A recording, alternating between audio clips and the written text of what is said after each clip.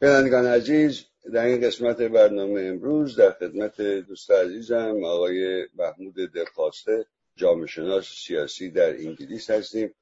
جناب دلخاسته، سلام عرض میکنم و وقت بخیر میگم خدمت.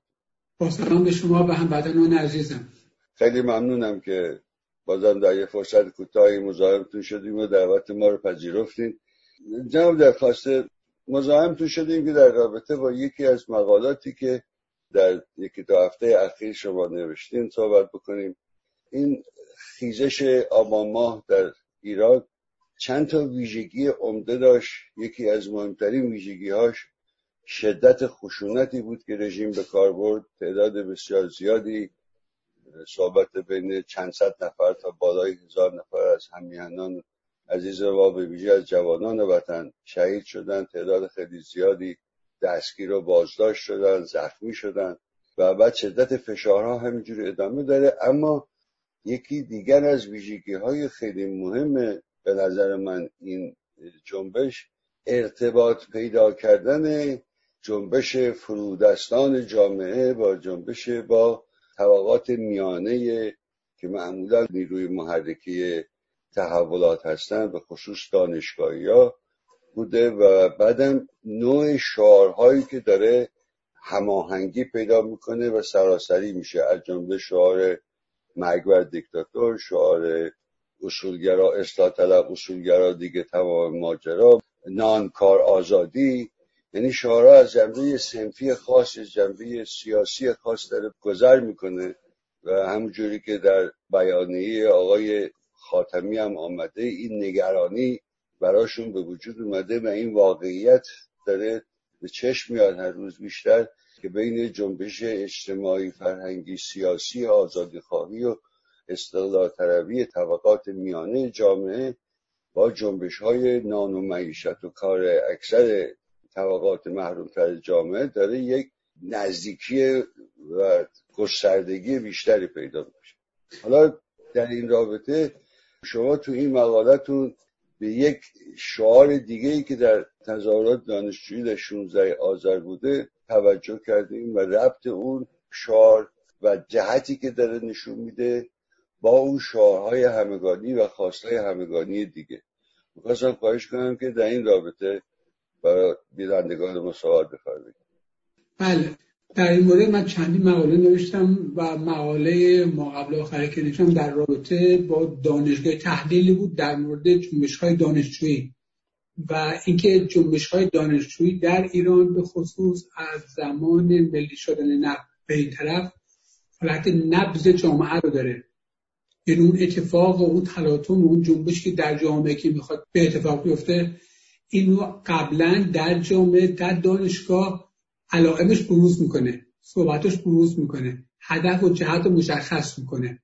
مثلا و اینکه مثلا در دانشگاه همیشه از زمانی که تشکیل شد و اینها تقریبا یک ایران کوچکی بوده که گفتمانهای متفاوت در درون جامعه رو در خودش جا میداد، ولی یک گفتمان بوده که گفتمان غالب بوده. اون گفتمان استقلال آزادی بوده که به خصوص از زمان ملی شدن نفت شکل خیلی شفافی پیدا کرد.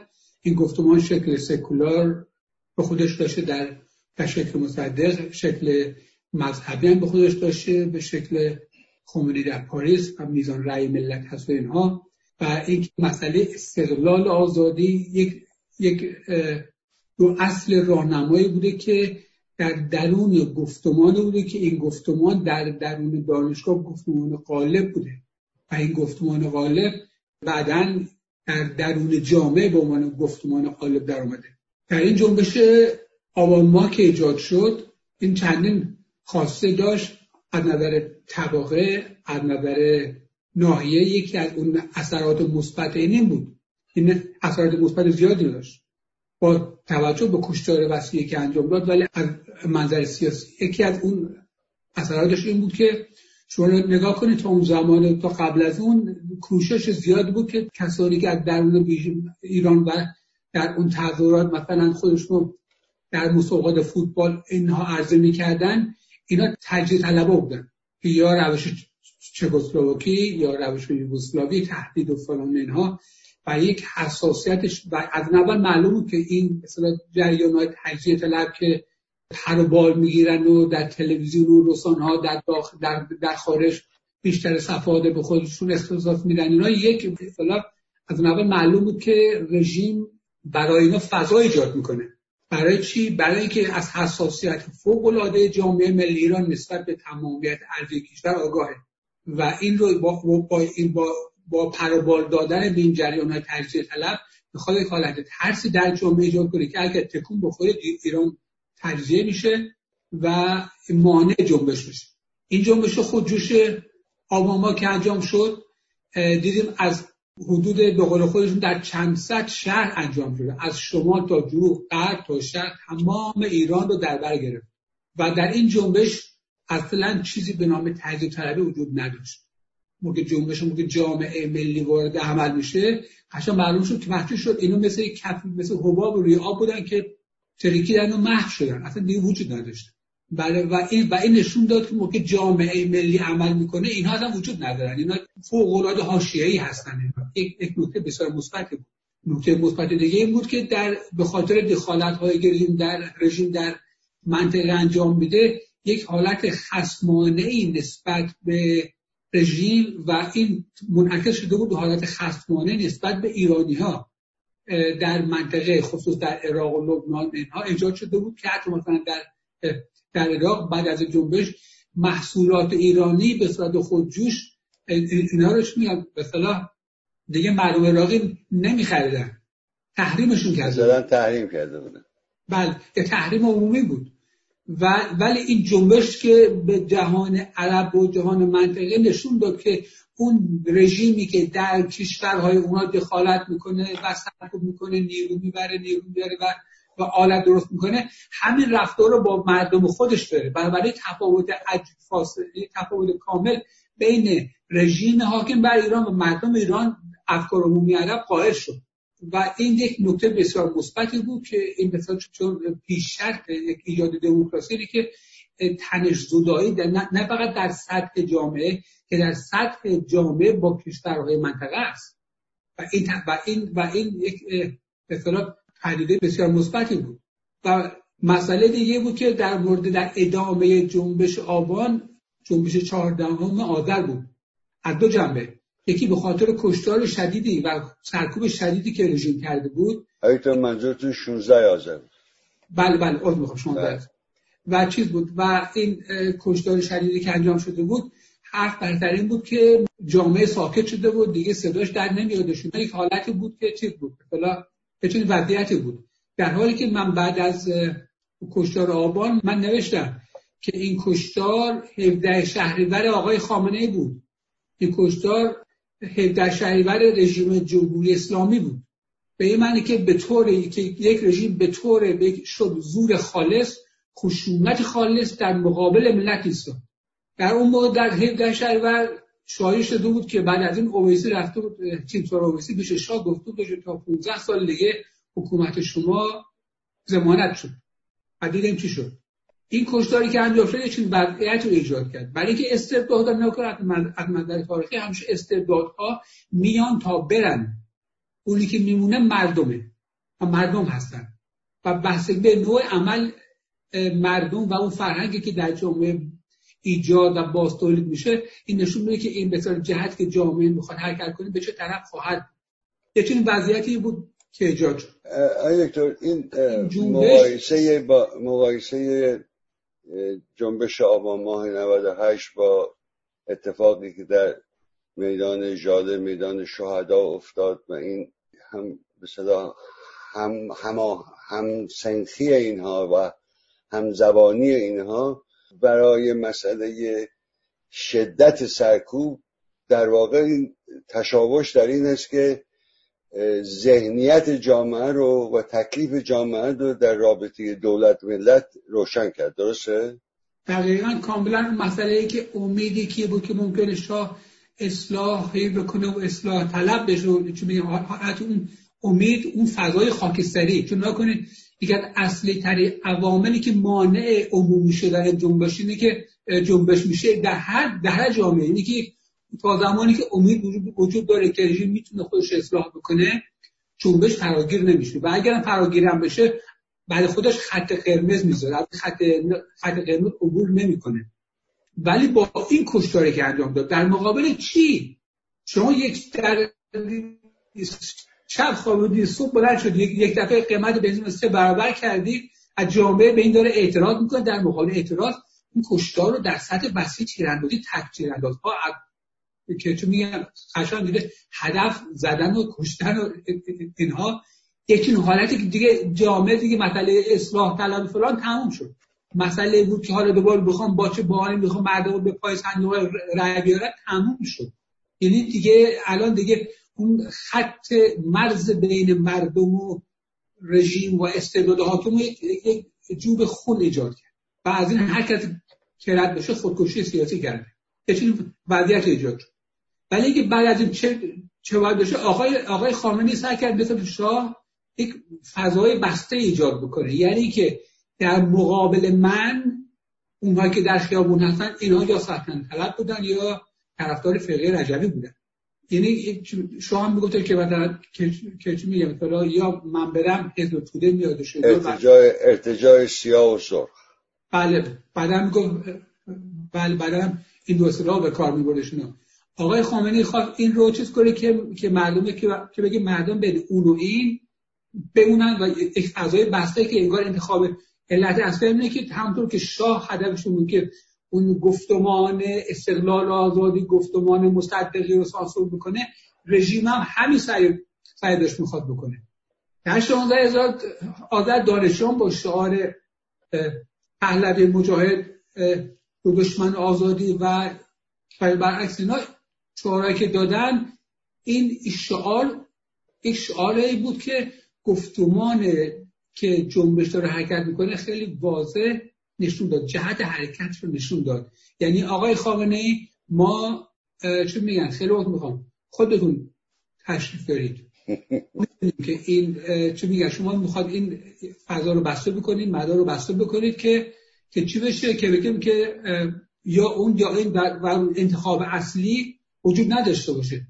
و این شعاری که دادن اینه که نه شما رو میخواد، یعنی مثلث استبدادی، یک در ایران حاکمه، گزاره دیگه دو استبداد منتظر که منتظرن که اون رو بگیرن اینا، و اینکه ما دست شما رو خوندیم و اینکه در خارج از کشور سلطنت طلبا و فرقه رجبی سر میکردن این جنبش رو به نفع خودشون مصادره بکنن، از اونها هم خلعیت کرد.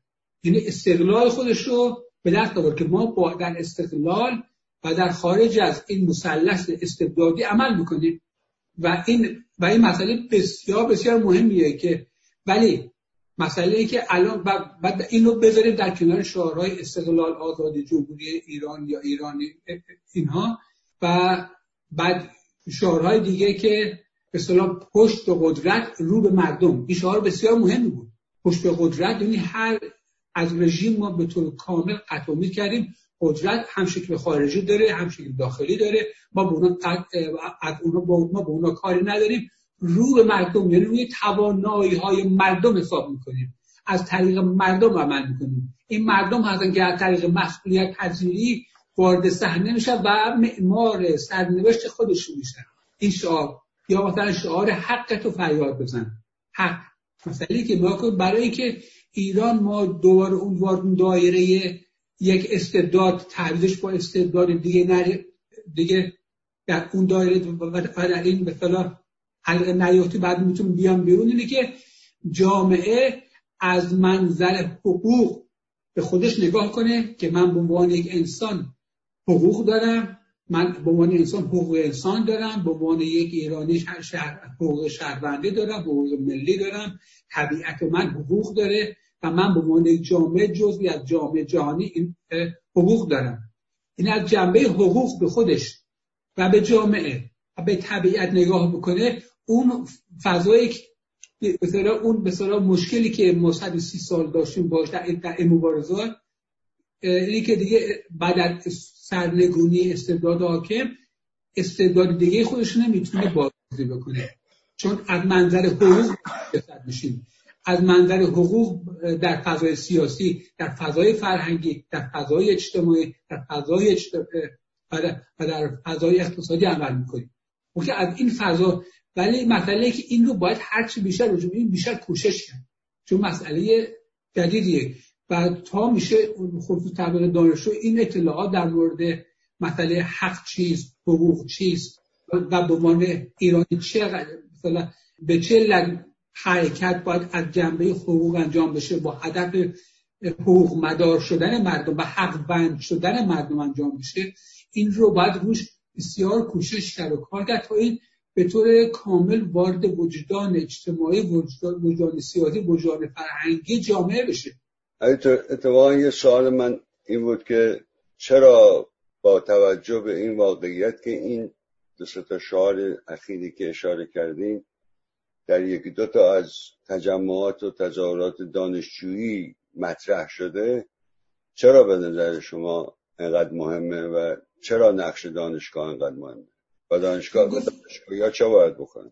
بله، یا کنید گفتم دانشگاه از منظر تاریخی به تاریخ دانشگاه که نگاه کنید، دانشگاه نبض سیاسی جامعه است و جهت سیاسی که جامعه به طرفش حرکت میکنه نشون میده.